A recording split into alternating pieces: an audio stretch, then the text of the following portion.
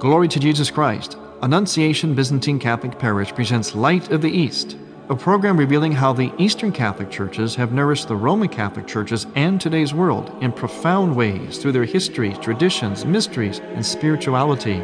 Hello, I am Father Thomas J. Loya, pastor of Annunciation of the Mother of God Byzantine Catholic Church in Homer Glen, Illinois. And this is the story of the Eastern Churches, an inspiring story of faith, courage, intrigue, mystery, spirituality, dissension, and reconciliation. But most of all, this is an expression of a great experience of faith through our unique divine liturgy.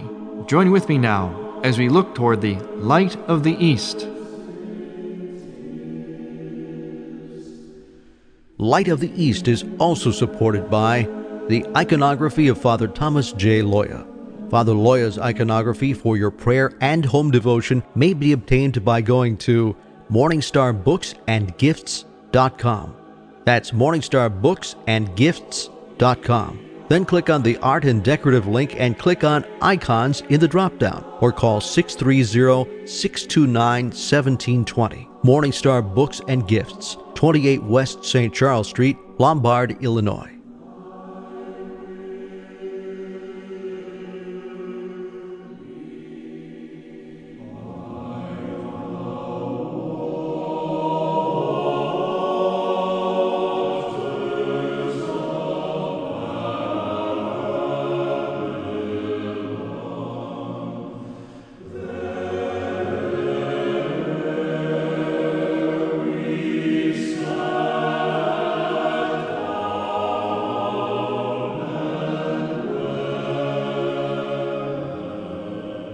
Glory to Jesus Christ. Welcome to Light of the East. I'm Father Thomas Loya, and here once again with Katie Goulis. You know, the Eastern churches are churches everybody ought to be keeping an eye on, especially in particular some of the Slavic-based churches such as my own and the church in Ukraine, and also, of course, the Eastern churches in the Middle East, because as we keep saying here on Light of the East, the Eastern churches, both Orthodox and Catholic, find themselves today at the epicenter of some of the world's biggest global issues, and also issues in the church, issues that have profound impact in terms of unity in the church and ecumenism. And we're at a state right now, in particular in the Slavic-based churches, in which the question of unity takes on a whole new dimension, because both churches, the Ruthenian Byzantine Catholic Church, which is my church, and it's a Slavic-based church, and also the Ukrainian Church, which is very, very similar to ours, to mine. In other words, we come from the similar region of the world in Central Europe,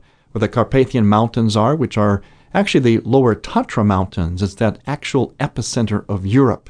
Both of these Slavic-based churches, Eastern churches, have lost their leaders. Our leader, Archbishop Basil Schott, died some time ago, and we are awaiting the appointment of a new archbishop for the Ruthenian Byzantine Catholic Church in America. See, for us, for my particular church, the ranking prelate in our church is an archbishop. Some Eastern churches have patriarchs, or what they call major archbishops. This is the case for the Ukrainian Byzantine Catholic Church in the country of its origin, in other words, in Ukraine. There's been some recent and interesting news about the major archbishop for the Byzantine Catholics in Ukraine. His name is Cardinal Lubomir Husar. That's right, Father Tom, and we have an article from the National Catholic Register online by John L. Allen, and it's called The End of an Era in Ukraine. And it says... End of an era. Yeah, end of an era. Well, we better pay attention then. The article says, February 10th marked the end of an era for the Eastern Catholic Churches in union with Rome, as the best-known Eastern Catholic leader in the West is stepping off the stage. The Vatican announced that Cardinal Lubomir Husar, who turns 78 later this month, has resigned as the leader of the Greek Catholic Church in Ukraine. The church will shortly organize a synod of bishops to elect its successor. Technically, the Vatican recognized Hussar as the major archbishop of Kiev-Halish, but the world's 6 to 10 million Greek Catholics, both in Ukraine and in immigrant communities elsewhere, have regarded him for the last decade as their quote-unquote patriarch. Now, this is very significant, especially as I mentioned before, in terms of ecumenism. First of all, a couple of things for our listeners' benefit. The word Greek Catholic that you read, Katie, Greek Catholic does not refer to a nationality. In other words, the people of this region, just like my church, were referred to as Greek Catholics, not because we were Greek, but because we were evangelized by Greek Byzantine missionaries back in the 9th century. And what happened was a big part of this region of the world, we're talking about Austria, Hungary, Slovakia, Romania, Croatia, that region of the world, was dominated at one time, a few centuries ago, by the Austrian-Hungarian Empire, led by Empress Maria Theresa, who was a Roman Catholic.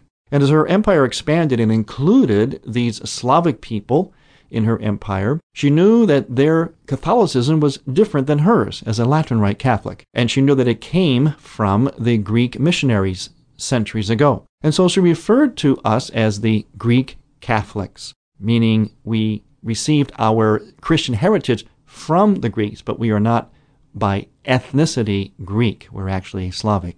So that's one thing to understand, and oftentimes that's confused, because on our cornerstones in our churches, it often says Greek Catholic Church.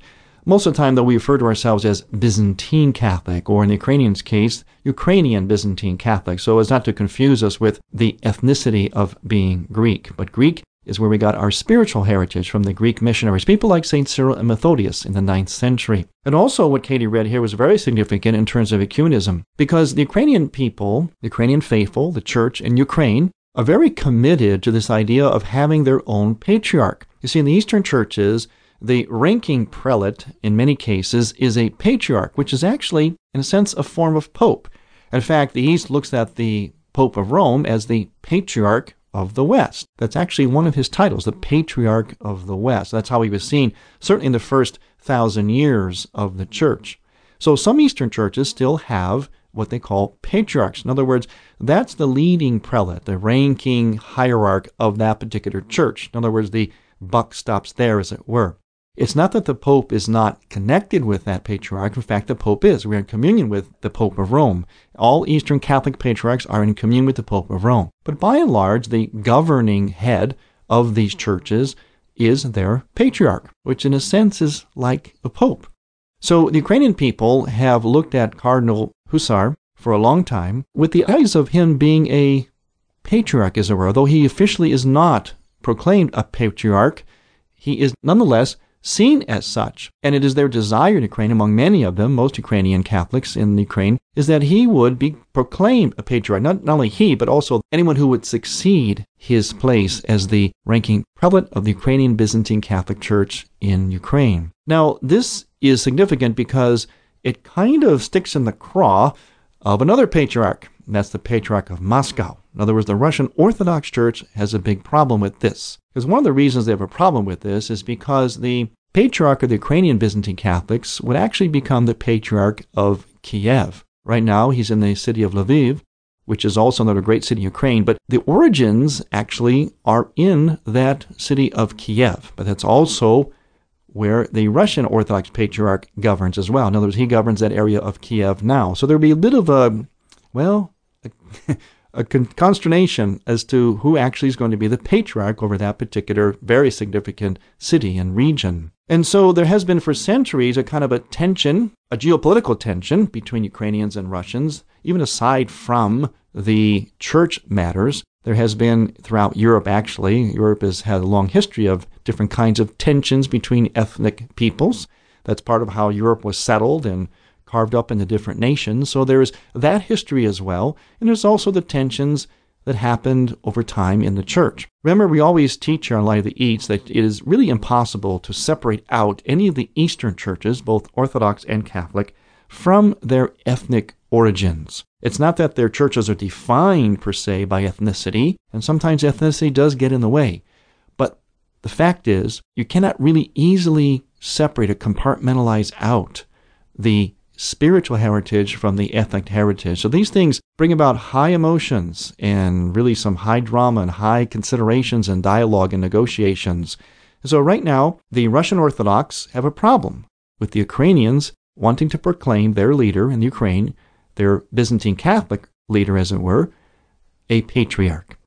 And so it's a real kind of a puzzlement for Rome, actually, because Rome wants to be faithful, of course, to its own people, which are the Ukrainian Catholic people who suffered greatly out of loyalty, not only for the gospel, but for loyalty to the Pope of Rome, even though they had their own major archbishops and other Eastern rites have had their patriarchs as well. Nonetheless, the people of Ukraine have suffered greatly out of their faithfulness to the Pope of Rome. And at the same time, Rome, of course, is very much interested in unity with one of the major and most significant of the Orthodox churches, that is the Russian Orthodox Church.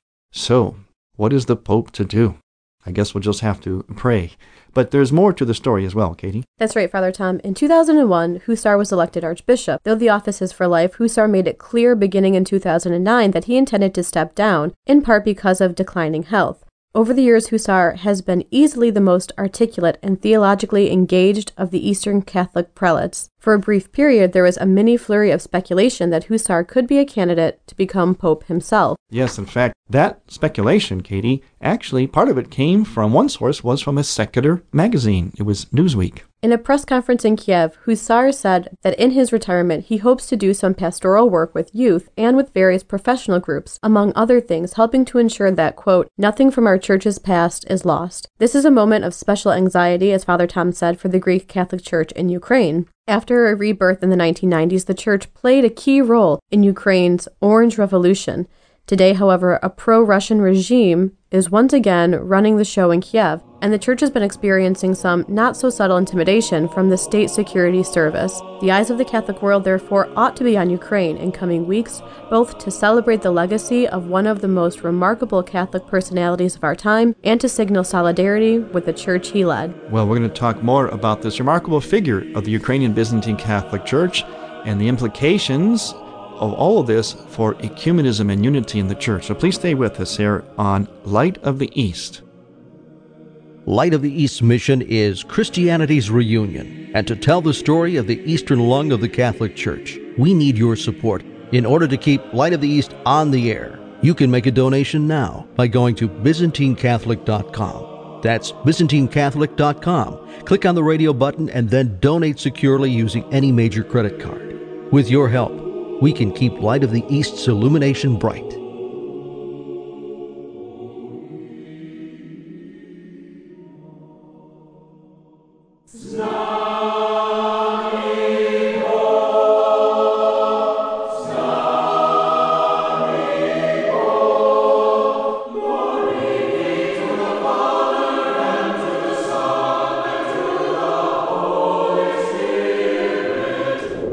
You're listening to the choirs of Annunciation Byzantine Catholic Parish under the direction of Timothy Woods in Homer Glen, Illinois. This is the music you hear on Light of the East and is sung during the sacred liturgy at Annunciation Byzantine Catholic Parish. All we ask is a donation of $15 or more, which includes shipping and handling, to Annunciation Parish for each Theosis CD. Send a check made out to Annunciation Parish at 14610 Wilcook Road, Homer Glen, Illinois, 60491. And may God grant you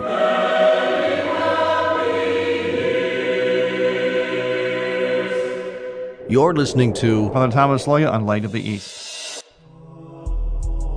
The Tabor Life Institute, which is dedicated to the formation and education in the theology of the body. To find out more about the Tabor Life Institute, you can go to taborlife.org. That's taborlife.org. Especially if you're interested in conferences and retreats, in particular for youth, young adults, and also for those of you who